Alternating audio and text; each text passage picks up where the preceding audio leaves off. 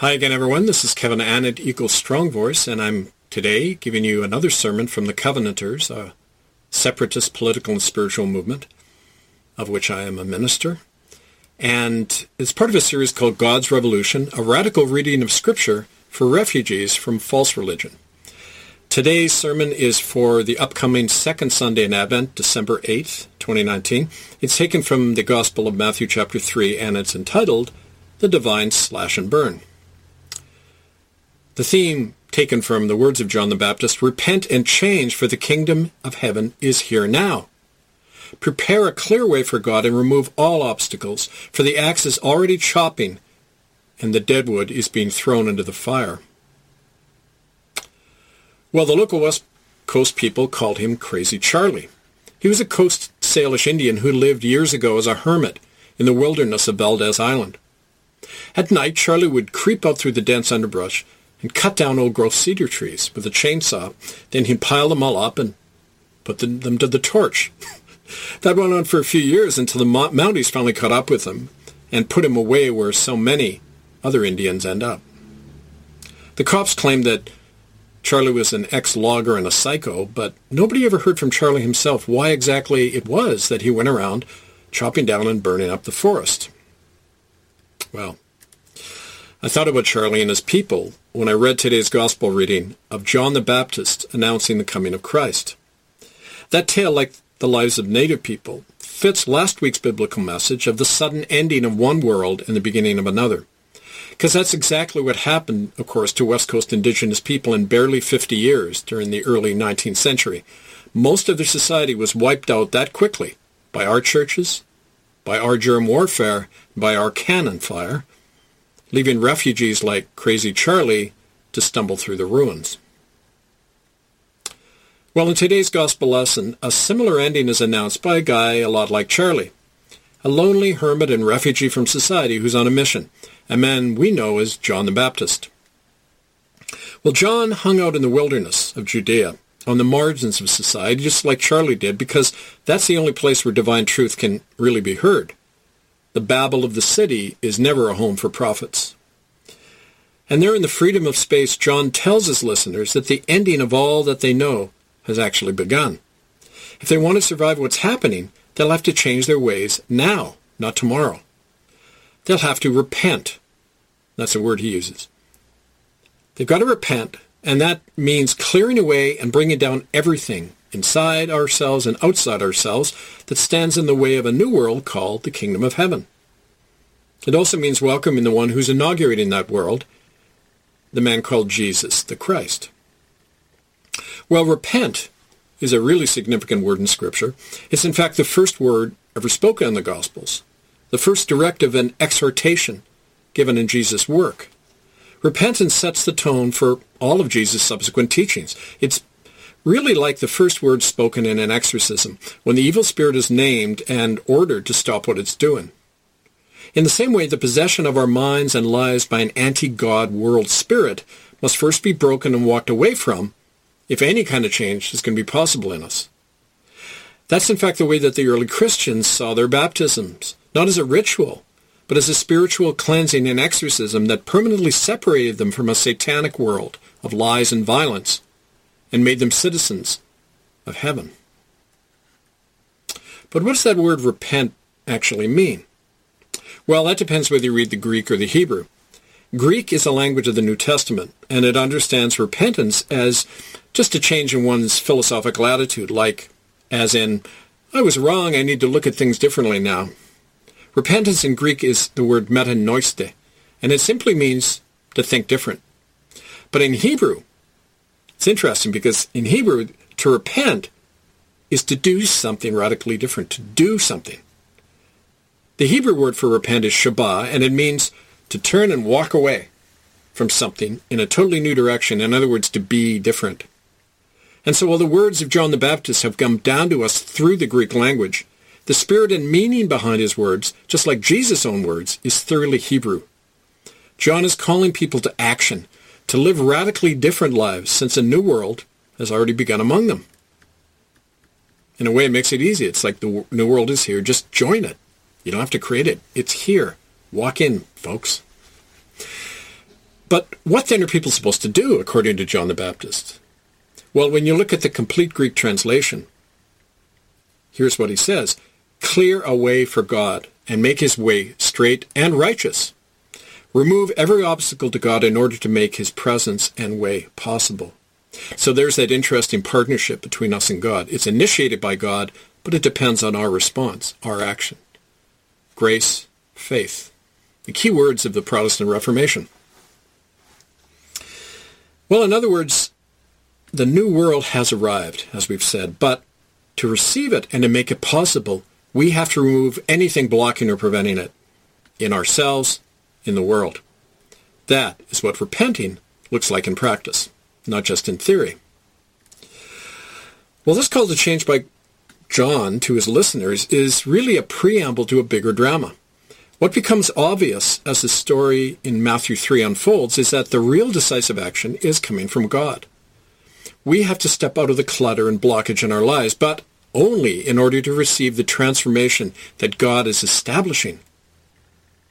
God is the author and creator of the new world, not we by ourselves, even though we're partners with God in the effort. In other words, heaven has launched a revolution, and everything not of God is coming down, present tense. You notice all of this is present tense. It's an occurrence occurring now. In other words, because of this revolution, it's time for each one of us to make a choice because, guess what, folks? There's no middle ground. As John proclaims, the axe is already laid to the root of the trees, and every tree that does not bring forth good fruit is cut down and thrown into the fire. And we have no better proof of that than looking around these days at the increasing exposure of crimes within the official Christian churches. It's coming down. This cataclysmic language of a divine slashing and burning only intensifies when Jesus himself enters the story. According to John, the Christ will, quote, baptize you with fire and the Holy Spirit. He will make clean his thresher, gather the wheat into the barn, and burn up the chaff with an unquenchable fire. The heart is an organ of love, they say. So is God. In other words, that passion of Christ and the new world that is here now is separating people. It's gathering God's chosen ones together, will destroy the others and all that other stuff, like so much refuse. That's a process that the people of Jesus' time could really understand, since most of them were peasants or landless peasants, and they slashed and burned their crops to replenish the earth every year and to survive. From out of that burning came renewed life. They all knew that. And as in nature, so in heaven.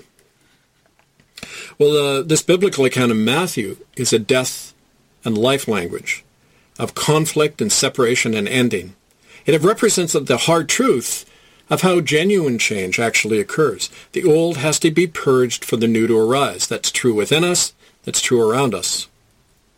Ironically, though, that's not the kind of message that's very palatable or understandable for a lot of us, especially if we're fed on the spiritual pablum and false words of official Christianity.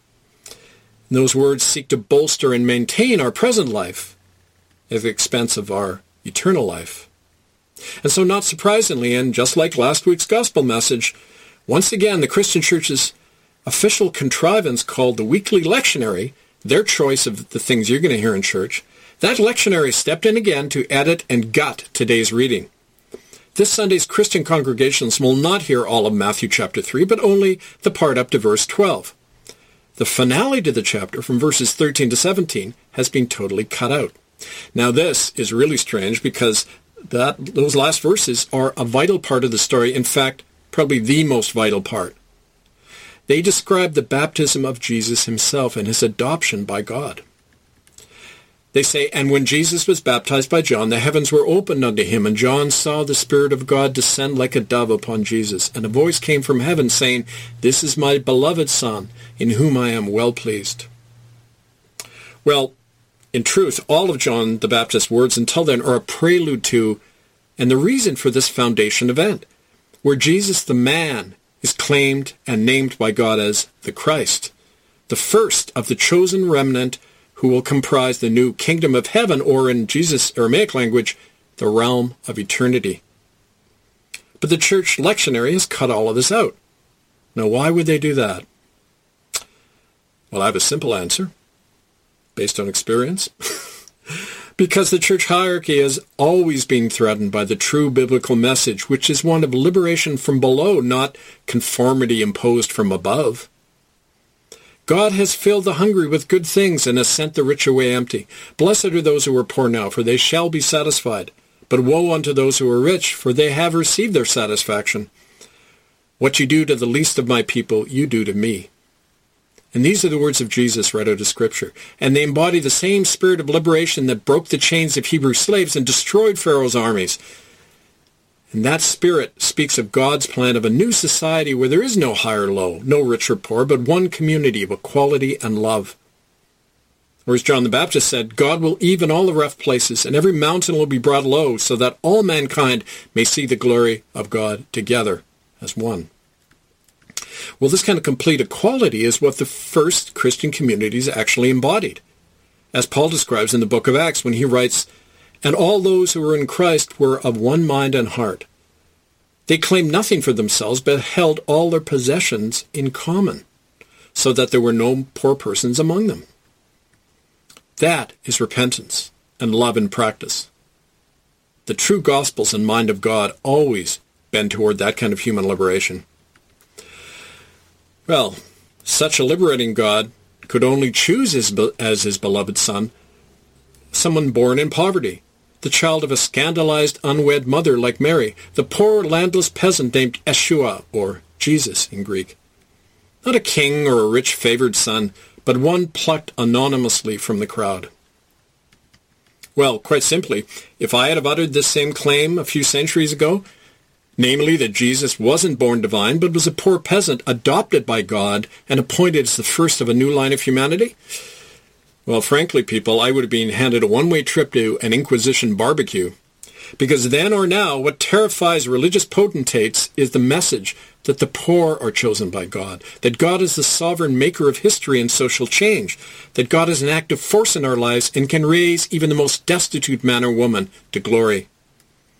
That fact does away with any need for wealthy churches or sacraments or doctrine, or for so-called popes or bishops or priests who falsely pretend to speak for God and mediate truth to the rest of us.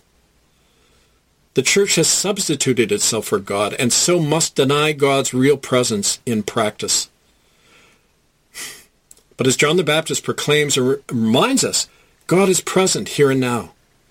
God breaks through all of that. God is breaking open a new pathway for the pure of heart by cutting down everything that's rotten and dead in our world and throwing all of it into a fire of judgment. Well, I had a remarkable experience of that power some years ago in the company of people like Charlie, our Valdez Island tree cutter. The incident took place, ironically, in a big Catholic cathedral in downtown Vancouver. What happened there made history and changed history, thanks to God. Well, there were 50 of us outside the church that Sunday morning in March of 2008. Most of us were Native men and women who had endured torture and worse at what the killers still call Indian residential schools. We were there in the spirit of many children who were murdered at the hands of the Church of Rome and buried in secret. We were there to demand their remains back and to name those who killed them and who are still killing children. Well, I knew there was a hidden hand at work that day when the usual gang of church thugs and Vancouver cops who routinely guarded the front church entrance from our protests, they were all absent that day. There was no one there, just a door standing wide open. Well, to paraphrase John the Baptist, and this is what occurred to me at the time, the path had definitely been cleared that morning, and the obstacles were removed from us. So I said to people, let's go. I felt that same hidden hand guide me and the 15 others into the yawning mouth of that cathedral. And even then, that force we felt swept us into the cluttered church where people sang hymns to what they thought was God. We hoisted our banner that read, "All the children need a proper burial," and turned to face the congregation. The priests were dumbstruck and immobilized. They didn't know what to do. And in the power of truth, we began to speak to them about their church's crimes and the dead thing they inhabited that needed to be brought down. Sure enough, the church did come down. I felt it that day in Holy Rosary Cathedral like a rotten tree falling to the ground. The criminal buckled quickly after that, actually within a week. Because the next week, after our occupation of the cathedral had made headlines across Canada, the government announced an inquiry into missing residential school children for the first time, and eventually, what came out of that, a so-called Truth and Reconciliation Commission, run by the criminals themselves. But even those duplicitous attempts at official containment and cover-up have all failed. The truth has finally been known because, like in any exorcism, the evil spirit had been named for what it is, and it started on that day. Ever since then, the false, child-killing Christian churches have been exposed for what they are. Everywhere they are losing their credibility and collapsing, as they should, like chaff being separated and burned in a huge fire of judgment. On that Sunday in March of 2008, a crowd of impoverished Indians imbued with the truth cleared the way for God to bring down the oldest lie on our planet. The hand of God was with us that day, toppling the mighty from their thrones and filling the righteous poor with a new spirit. That same Holy Spirit that adopted Jesus continues to reverberate and grow and open new pathways to the realm of eternity that is among us, working to discard and destroy the old corruption. Well, friends, that divine separation is upon us now. Its presence terrifies some of us, those who are chaff, and gives hope to others who are the good wheat.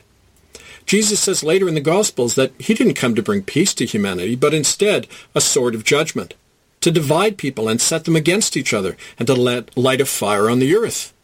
That's what the truth always does, whether it's in a family, in a church, or in the world. It consumes all of our lies and crimes in the face of a higher love that midwives a new world into being. But so few of us are willing to repent from this present world of death and suffer such division, to suffer the loss of friends and loved ones, and face the terrible, inevitable persecution and crucifixion that comes simply for that love and for that truth. Many of us are called to that purpose, but few can ever do God's will. But those few who can and do are the seeds of the new world, and God knows and protects his own. But is it really possible? Can heaven reach out even to you and me and ask us to be part of this transformation, just as Jesus asked John to baptize him and help join God with mankind? Will we hesitate and disbelieve such an invitation as John did at first? Or will we welcome the great fire that destroys and creates? Well, that choice is yours, but make it now, for the way of God has arrived. I'm Kevin Annett, Eagle Strong Voice. More to come.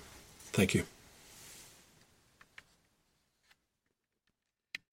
Hi everyone, Kevin Annett's Eagle Strong Voice again. This is my sermon for the fourth Sunday in Advent, December 22nd. It's entitled, Slaughtering Children, Business as Usual in the Palace. This is about the slaughtering of the innocent by King Herod. And when the wise men had left, look, a heavenly messenger came to Joseph and cried, Wake up! Take the baby Jesus and mother and flee to sanctuary and live there until I bring word, for King Herod will seek to destroy the baby. Then Herod set out in his wrath to exterminate all of the helpless innocents in Bethlehem and its region who were 2 years old and younger, relying on the knowledge of the wise men. And from every hilltop came the call to mourn and to weep inconsolably, for the mothers of the dead cannot be comforted. Well, their tiny butchered remains lie under your feet. They were happy innocent children, and they were slaughtered and thrown into secret graves. Just think about it. Try to imagine that. Try to picture it and feel their suffering. Well, can you? Will you dare to? Because they died at the hands of church and state. These were official killings. And so you're not supposed to ask about what happened to those children. You're not supposed to even know or care what happened, or even imagine the experience of it happening. You're not even allowed to cry out in horror and outrage and call for the horror to stop. Your heart is to remain distant and numb, just as the victims are to remain silent and forgotten, or to remain invisible, because the killers are still in charge. The killers of those children are still running the governments and the churches and the businesses. And if you mention the fate of those babies and ask who is to blame and why it happened, the killers will strike at you. So do the smart thing. Stay quiet. Think of nice, positive things. Pay your taxes that allow the crimes to continue. And don't imagine those mass graves of children or the horrible screams of babies being chopped to pieces. Sacrifice your soul as their little bodies were sacrificed, all for the service of the emperor. You can do something else instead. It's risky, but it's possible. You can do what your soul and those victims require. You can risk everything in your life for the sake of the lost children, and for all the others who will die today and tomorrow at the hands of the same killers robed in stately office. Well, that's the situation today in Canada, in America, or anywhere else in the so-called civilized world here in the year 2019. The same was true in Judea in the year 4 BC. The crime and the choice continue.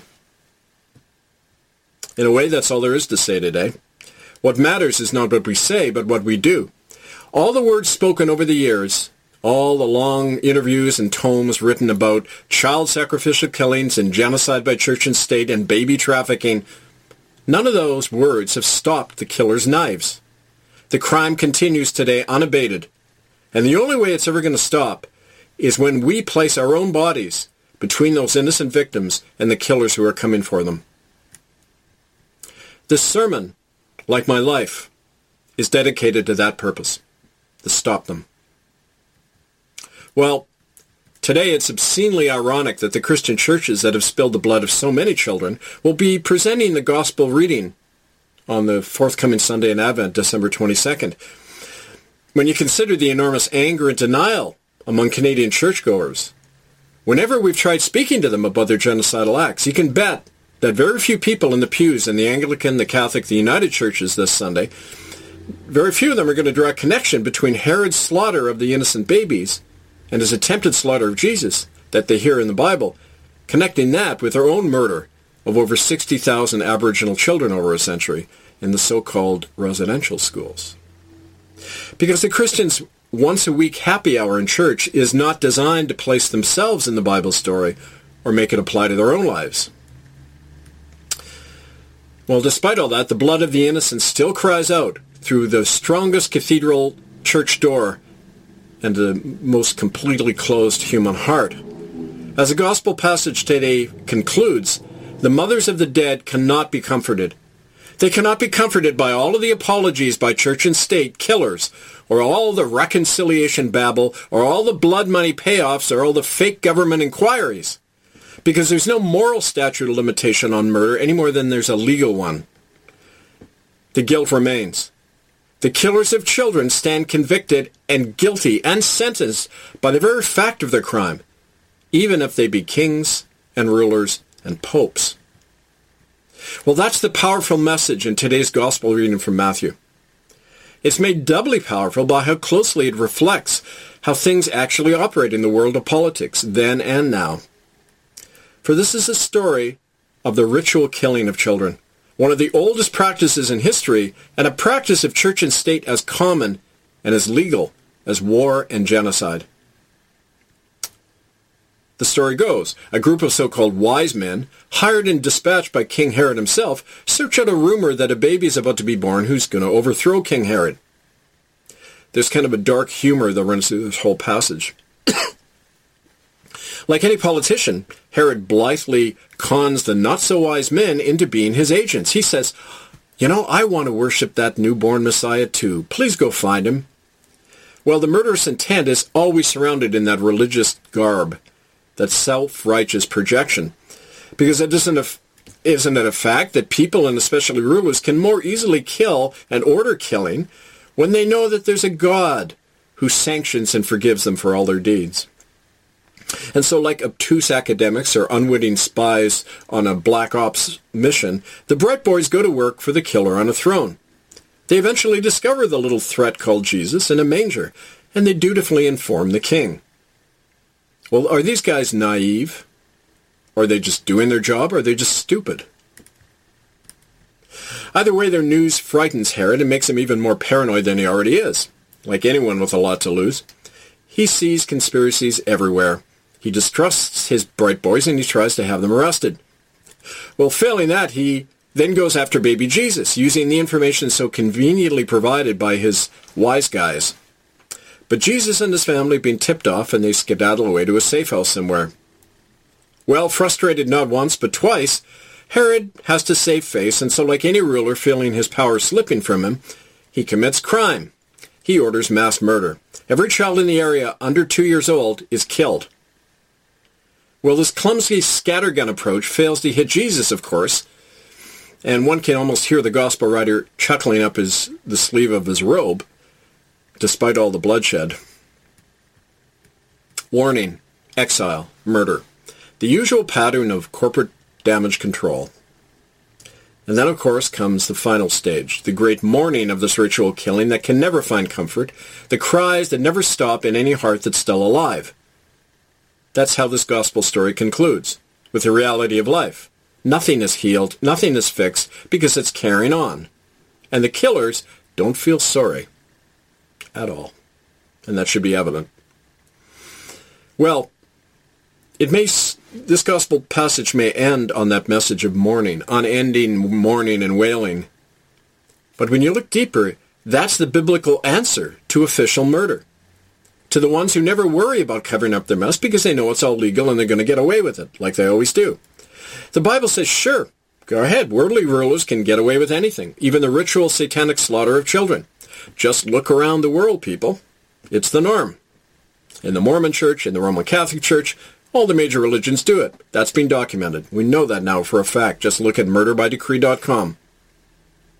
Okay, that may be the fact of the world, but the survivors are a threat to all of that. The ones who survive with the memory and the knowledge of what these bastard criminals are doing, they're the answer. Because they can remember the crime and the fallen ones. That's a great power, because they can keep the truth and the memory alive. The memory of those children are kept alive by the survivors. But only if they keep on shouting out the truth, loudly and publicly. Not going into counseling and feeling better about yourself and staying quiet or giving a gag order after giving a bit of money from the killers. No, that's not what we're to do. We're to keep shouting out the crime loudly. That's the only way we pay homage to the fallen and honor them. It's the only way this thing is ever going to stop. By letting God's own pain and outrage yell through our mouths. That's the wrong that's carrying on today. And that shout against the wrong carries on forever. That's the nature of God. It doesn't back off with the truth, like we're always pressured to do. Well, isn't it amazing how even at his birth, Jesus caused hysteria among rulers and poses such a threat to established authority? Our innocence and honesty always evokes that kind of reaction in the guilty and causes them to come down on us. Like any truth teller, Jesus became a refugee from state terror from day one and a wanderer in poverty and exile. And he stayed that way to the day of his judicial murder on a cross. So it's no accident that Jesus has always been a symbol and a great inspiration to the poor and the oppressed everywhere, for his life and death as the permanent outsider mirrors their own experience of the world. Well, middle-class churchgoers are another matter. They can't relate to the man, Jesus, except as an abstract cult figure. They tend to be left cold by the human Jesus and by any equating of him with rebellion against the established order or with the underclass, even though Scripture is full of that association of him and the poor, and the struggle to overturn existing society. Well, as a clergyman, I constantly experience this dichotomy between how the poor view Jesus and how the affluent do. Take Jesus' first message when he gets up in Luke 4, they describe this, when he gets up in his hometown synagogue in Nazareth and proclaims that he's come to set the captives free, to raise up the poor and to open the prison doors and let everyone free. Well, that passage has always tended to alarm and confuse my wealthier parishioners. It genuinely confused them, said, like, what is this anarchist trying to do, right? But the same passage brought a relief of smile and amusement among poor folks, among Indians, among the other outcasts in the pews. This divide in the response of rich and poor became even greater when Jesus concludes his proclamation by announcing that he's inaugurating something called the Jubilee Year, that Hebrew tribal event that was really a social revolution. It's when all the debts were canceled, all the land and wealth returned to people, shared equally. It was that leveling down of society, the Jubilee year. Well, Jesus, in other words, has been causing upset and turning things upside down ever since the day of his birth, and we still see that in the churches today, and in any of us who try to embody that radical message. Well, that fact in today's gospel message doesn't exactly fit the feel-good, festive, middle-class Christmas season, because it lays out the four turbulent realities that characterize Jesus' life and work, like a cycle of life and death. A warning of danger, an escape into exile, a massive killing of the innocent, and a mourning for those fallen. To understand that, we have to go deeper into those four actions in the story by understanding their word origin and meaning. Well, the first action is a warning issued by unseen protectors, often the only ones who do help us. You have to get away now or you'll be destroyed. That warning. Well, the Greek word for warning is kremazo, and that means to be admonished by God and given a new purpose and name. You're not just given a warning. You say, okay, here's some camouflage. Here's a new identity so you can escape. In other words, you're not only yanked to your feet all of a sudden, but you're garbed with a new identity to get you the hell out of there. How else can you operate in this kind of murderous and deceptive world? Second step, you flee into exile. The word is fuego. In Greek and Latin means to fly away. But there's more to it than that. The word also means you shun evil by departing from it. So in other words, this fleeing isn't an act of fear, but it's actually part of a positive step into an inner cleansing, of separating ourselves from the evil around us that inevitably affects us. Going into exile from everything we know is our first spiritual act in order to reform ourselves according to a higher heavenly aim. Throughout our many myths and legends, it's like that. The hero leaves his home country and people to go into foreign lands in order to discover his true purpose and his true strength. Well, because of that, the boot always comes down. The empire strikes back. State terror then slays the innocent. Step 3. In Matthew 2, verse 16, the Greek word for slay, as in slew the innocent, is anoreo. And that means to steal and then exterminate. The way animals are grabbed, bound up, penned in a cage, and then ritually slaughtered. The same word is used to describe sacrificing an animal or a child. It's part of a massive blood ritual going back thousands of years, whereby people believed that they were purified by the killing of something that is totally pure and innocent. You find in the Hebrew word kadash. It means two things all at the same time. It means to sanctify, to make holy, and to sacrifice. We make something holy by murdering it. And there you have it. Bingo, the source of the crime. For wired into the language and thought of Judeo-Christianity is the ancient tribal belief that one cannot truly worship God and be made pure without ritually murdering the best, the purest, and the most innocent among us. Why else were the firstborn children of the Canaanites bound and thrown into the fire pit of their rapacious god Moloch, the fire god who ate children? Why was God's own firstborn son Jesus sacrificed on a cross? And why today is the death of the firstborn children of Ninth Circle cult members in the Mormon and Catholic churches the ticket of admission into the higher circles of those organizations? For all the same reason. Innocent blood is still believed to be our key to worldly power and even ultimate paradise in heaven. Beyond sick. But what one can do in the face of this murderous infamy, this monstrous crime? What can one do in the face of it but wail and mourn without end? And wailing isn't just complaining, it's shouting out a message. This kind of unending lamentation follows from the crime that we talk about today. In verse 18 in the passage today, the word for lament is threnos. The word in Greek, threnos, which means to cry out forever. It doesn't stop. But it also means, there's a double meaning again, it also means to warn, trouble, and frighten. As the mothers of the slain children who cannot be comforted cry out in their agony, they're also issuing a warning to the world, one that troubles and frightens people, as it must.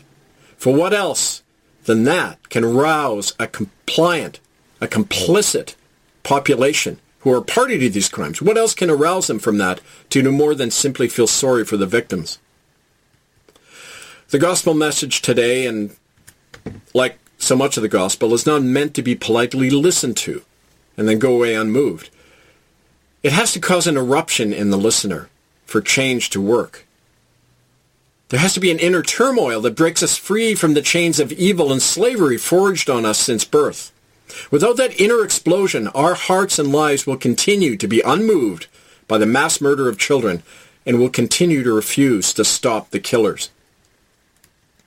And so now, each of you have a choice to make. You too have been warned to flee from such an association with death. You must accept a new name and purpose and go into exile from your life, from all that you have known, if you are to be made fit to bear witness to the crime and to give voice to the grief and to the fallen children. All of this is for a higher purpose, to make you fit to be the means of God's revolution by which the blood-soaked rulers and their evil prince of darkness are destroyed forever as the new creation dawns. As Jesus says later in the Gospel of Matthew, that which you refuse to do for me, you're refusing to all of my children, and that which you do to the least of my children, you also do to me. Well, may the great mystery lead you from this land of lies and murder and remake you in your own exile to be fit for the coming world, and for the least of these, our suffering children. Their cries continue to reach out to you. Amen. This is Kevin Annett, Eagle Strong Voice. More to come. Hi everyone, this is Kevin Annett, Eagle Strong Voice again. I'm giving you today a sermon for the third Sunday in Advent. That's the upcoming Sunday, December 15th, 2019. And this is part of an ongoing series called God's Revolution, a radical reading of Scripture for refugees from false religion. It's sponsored by the Covenanters, a separatist political and spiritual movement. Today's gospel is taken from Luke chapter 1, verses 46 to 55. It's sometimes called Mary's Song of Praise, announcing the birth of Jesus, or the Magnificat. But I call today's sermon An Outcast's Victory, the World Turned Upside Down. And when you read Mary's words, and you go back to the original Greek, once again you get a very different message from what you see printed in the Bible. Mary's words are, "My soul grows and rejoices, for in my poverty I am chosen to do great things. Because of me, rulers are pulled down from their thrones and destroyed, and the lowly are raised up and exalted. The hungry are filled with all that is good, and the rich are banished and sent away empty." Well, all of this reminded me of a woman named Karen Connerly. Karen was someone who people tried not to notice, especially in church. She was poor and bedraggled. She was Aboriginal and pregnant, and she was barely 16 years old. On the morning we met, Karen stood tentatively on the edge of our congregation with a look of what I thought at the time was fear. In fact, she had arrived that day to overturn our world. At the time, I had been the minister of St. Andrew's United Church in Port Alberni for barely a year, and my life seemed wonderful, content and happy. Our Port Alberni congregation had tripled in size, and everyone seemed quite content. They were especially delighted on Sundays when my little infant daughter Eleanor used to toddle to the front of the service during my sermon and insist that I pick her up. So I'd stand there and preach with Eleanor in my arms, and that delighted especially the elderly ladies in the congregation. Now, at the time in my joy, I couldn't imagine how that was all about to change forever. Well, when Karen Connerly appeared that Sunday in our church in the fall of 1993, it didn't really alarm a lot of us at first because a few local Indians had already begun to attend the service. The local New Chelmouth Indians had begun to accept my invitation to come to church. But they were mostly affluent natives. They were tribal council people, and they kept to themselves, which pretty much suited my white parishioners just fine. As for me, I was feeling pretty proud of myself that I had been able to seat Indians alongside whites, which was a first in our church, and to have Indians and whites sitting together on Sundays. It was also a first anywhere in Port Alberni. Even though at the time, despite feeling that pride, I didn't know the conditions, the homegrown slaughter that my own church had perpetrated on the local natives that was responsible for that ongoing apartheid in our community. Well, Karen Connerly changed all of that. She did it in the way anyone does who is living on the edge and can't afford to hide the truth by being polite or considerate. Well, I knew something was afoot when Karen walked into the church, and she didn't sit down with the rest of us after our opening hymn. She stood at the back of the sanctuary and just stared at me. One of the ushers went up and spoke to her, but she shook her head and barked something that made heads turn. I was weighing what to do when suddenly she began shuffling towards me at the front of the church, and even before her wailing began, I could see that she was crying. Her words rocked the church. She cried out, "They killed my baby! They killed my little Charlie!" Well, at that point, an usher named George Geddes got up, and he went over to the woman and actually put her in an arm lock. And the congregation exploded at that point in cries and shouts of outrage. Of course, I didn't know if they were outraged at what she was doing or what George was doing to her. Anyway, she tried to wrestle free, but another guy got up, grabbed her as well. And at that point, I just came down out of the pulpit. I hurried to them because I was dumbstruck that men that I thought I knew were perpetrating such sudden violence on this little Indian woman. I got the ushers to back off. I guided Karen to an empty pew, and I sat her down, and then I asked everyone around me to just sit down and calm down. Well, Karen then poured out her story to me. She described what had happened, and people sat in a stony silence while others got up and hurried out of the church. I was advised later by my board that I should have let George and his buddies manhandle the inconvenient Indian out of church so that the service could have continued in peace. But even then, as obtuse as I was, I knew that something else, something more important was at work than just church business as usual. Karen Connerly was a single mother. She lived on welfare in the midtown slum area of Port Alberni that's still called the ghetto. It's where mostly Indians live. She'd been raped by her father and by uncles at the local Seychet Indian reservation, and so she lived in hiding in the ghetto with her one-year-old son, Charlie, and her newborn daughter, the one who was not yet born in her womb. One day, little Charlie began to cough uncontrollably, and soon he turned blue and went into convulsions. So, in a panic, Karen carried him up to West Coast General Hospital and asked for their help. But the emergency room staff turned Charlie away.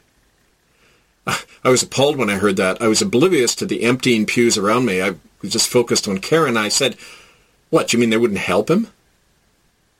She shook her head and said, "They just let him die." The nurse said, "They don't treat Indians."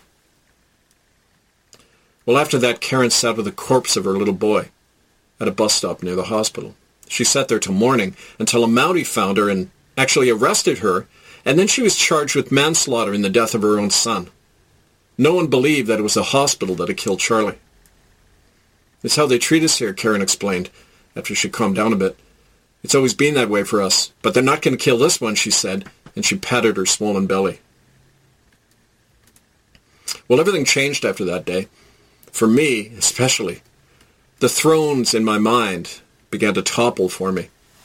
I opened my heart and my door to many more of Karen's people and to the legions of other murdered Indian children that still lie in unmarked graves up at the United Church Alberni Indian Residential School. And that change spread from me and around me. It eventually began a political and a spiritual firestorm across Canada and across the world that's begun to overthrow a genocidal church and state system and turn everything upside down. Well, many centuries ago, there lived a woman a lot like Karen Connerly. She too was unwed, poor, outcast. She too was pregnant with a child. And with a revolution, a new presence in the world that would make the last first and the first last. That woman's name, of course, was Mary, and she was chosen to bring Jesus the Christ into the world. Well, today's gospel reading from Luke chapter 1 speaks of that revolution. It's often called the Magnificat. Unfortunately, the Christian church has surrounded this tale with a lot of cultic imagery and belief about a so-called virgin mother of God. But Mary was not a virgin. The church only calls her that because of a Latin mistranslation of the Greek word for young woman. Very young woman, because Karen was a teenager, so was Mary. They were likely very young. Mary was as poor and as human as Karen Connerly, and as human as Jesus himself. Mary's song of praise that in today's gospel, we read in today's gospel reading, is like John the Baptist's announcement that we heard last week about the coming of Jesus. This song of praise is intended to prepare people for Christmas and the imagined Bethlehem birth narrative, but once again, myth gets in the way of fact. Because as we know, Christmas has nothing to do with Christianity. December 25th was the Roman festival called Saturnalia, otherwise known as the time for reversal. For on that day, the slave owners would take off their robes and be the servant to their slaves, who would become the masters, for the day at least. That's no accident. The same great reversal, the turning of the world upside down, is at the core of Mary's song of praise. By naming Saturnalia as Jesus' birth date, the earliest Christians were saying, this is the consequence of the justice that Jesus has ushered into the world. All the rulers are pulled down, and the poor everywhere are raised. Now, pull down, that phrase in Greek, the Greek word for that is katlareo, which means to utterly destroy, to obliterate, so they're not there anymore. Rulers of one over another, the rule of one man over another, is obliterated. Well, clearly by that, it's obvious that a radically new world is coming into being for a purpose not so obvious at first. It's often been said that the best way to tame a revolutionary idea is to turn it into a religion. Well, that's certainly happened with Christianity, because if you merely worship someone, you don't have to take him seriously. And so the radical message of Jesus, of human equality and liberation, was quickly contained and mythologized by the wealthy corporate Church of Rome into a cult ritual that really smothered the power of Jesus' words and message. That religious cult killed the memory and spirit of Jesus and made him a sacrificial atonement for so-called human sin, a heresy called Roman Catholicism, that like all worldly empires creates shame and humiliation in people in order to control them. But that degrading spirit is the opposite of what we hear today in Mary's triumphant song of praise. Her song is imbued with a force that breaks apart oppression and elevates humanity above itself. It shows us that even in our lowliness, we are chosen to fulfill a higher purpose and remake the world according to divine justice. Well, not surprisingly, as you can imagine, I used to get in trouble with my staid theology professors about this gospel reading. Its revolutionary message was not obvious to them as it was to me. In fact, it frightened my profs because, like Jesus' overturning of the money changers in the Jerusalem temple, it was outside their experience and went against their perceived interests. Richard Leggett was a particularly fat theologian who taught me Bible studies, and he used to get mad at me. He'd say, no, these texts can't be taken literally. Mary didn't literally mean the rich when she said they were sent away hungry. It's a spiritual allegory. She meant anyone who's inwardly impoverished. And toppling rulers from their throne, well, that's just a reference to Satan, not to earthly rulers. Well, I remember answering him, well, then how about when Jesus says that a rich man can no more enter heaven than a camel can pass through the eye of a needle? Doesn't that mean it's impossible for the rich to go into heaven? Well, Big Dick smiled at me smugly, always quick with an answer, and he said, no, the eye of the needle refers to a little-known gate in Jerusalem. It's small, but you can still crawl through it if you try. How convenient. And on ad nauseum. Over the years, I've learned that belief for most Christians is determined not by their faith as much as by their salary and pension plan. Fortunately, Jesus didn't have either. Well, to illustrate all this and to go deeper in today's gospel message, let's examine its key words from Luke chapter 1, verses 46 to 55, if you want to follow along. Mary's first words in this passage are telling. She says, my soul magnifies the Lord. Well, the words in Greek for soul is psyche, which means substance or breath. And the word for magnifies is megaluno, which means to declare or to make greater or better. My soul magnifies the Lord seems to be saying that Mary herself is somehow making God better. She's making God more than God. Mary is the subject of the sentence. God is the object. Mary is acting upon God and perhaps on the godness within herself. But then the rest of the passage seems to reverse that. It has Mary saying that God is choosing her to bring down the mighty and elevate the poor despite their lowly status. But this is ultimately Mary's song, and the first words situate Mary as the cause of everything that follows. It's amazing. Well, let's avoid the temptation of interpreting that meaning to somehow cultify Mary into godlike status as the Church of Rome has done. In fact, what's being described in Luke 1:46 is fully human and reveals the majesty of being fully human. If there is divine greatness in our world, it is because of the courage and the witness of the human soul. The mystery called God has taken flesh in every child born and awaits like a seed in us to flower into the life of one like Jesus, who by being fully human was fully divine. Well, when you think about it, it's an incredible revelation. It puts an end to religion and to the world as we know it, where we're expected to always defer to some other authority figure and wait upon salvation and meaning to be delivered by somebody else. That evolution away from that childhood notion into godness within, understanding of our wider place in the world. That evolution is evident when you simply read through the Bible, the way it progresses. I mean, isn't it evident from a complete reading of the Bible that we are already in a direct and unmediated relationship and partnership with the great mystery that we call God? Because as it progresses, God, the idea, the impression of God, and perhaps the nature of God changes. He evolves from a vengeful, judgmental ruler into a state of unconditional love. Well, in the same way that child matures from self-absorption into understanding, our soul journey as a people is bringing to birth a better divinity through our willingness to accept the risk and the cost of being human, of existence. The mystery grows and evolves through us as we become more than ourselves.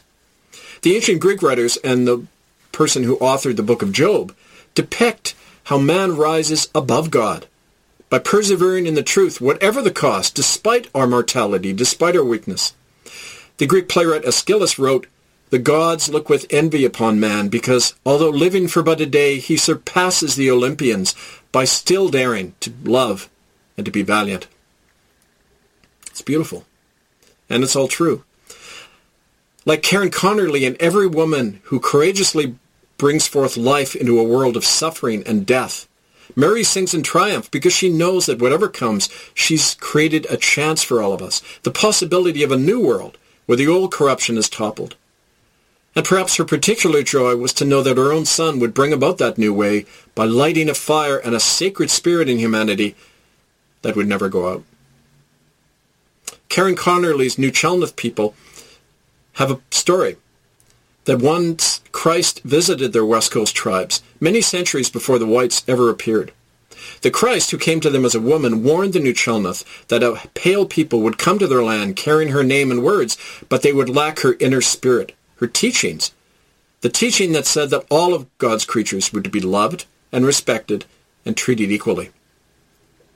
Well, the Christ told the New Chelmsford that the pale Christians had lost that soul, and so they were to welcome them and lead them back to her true way.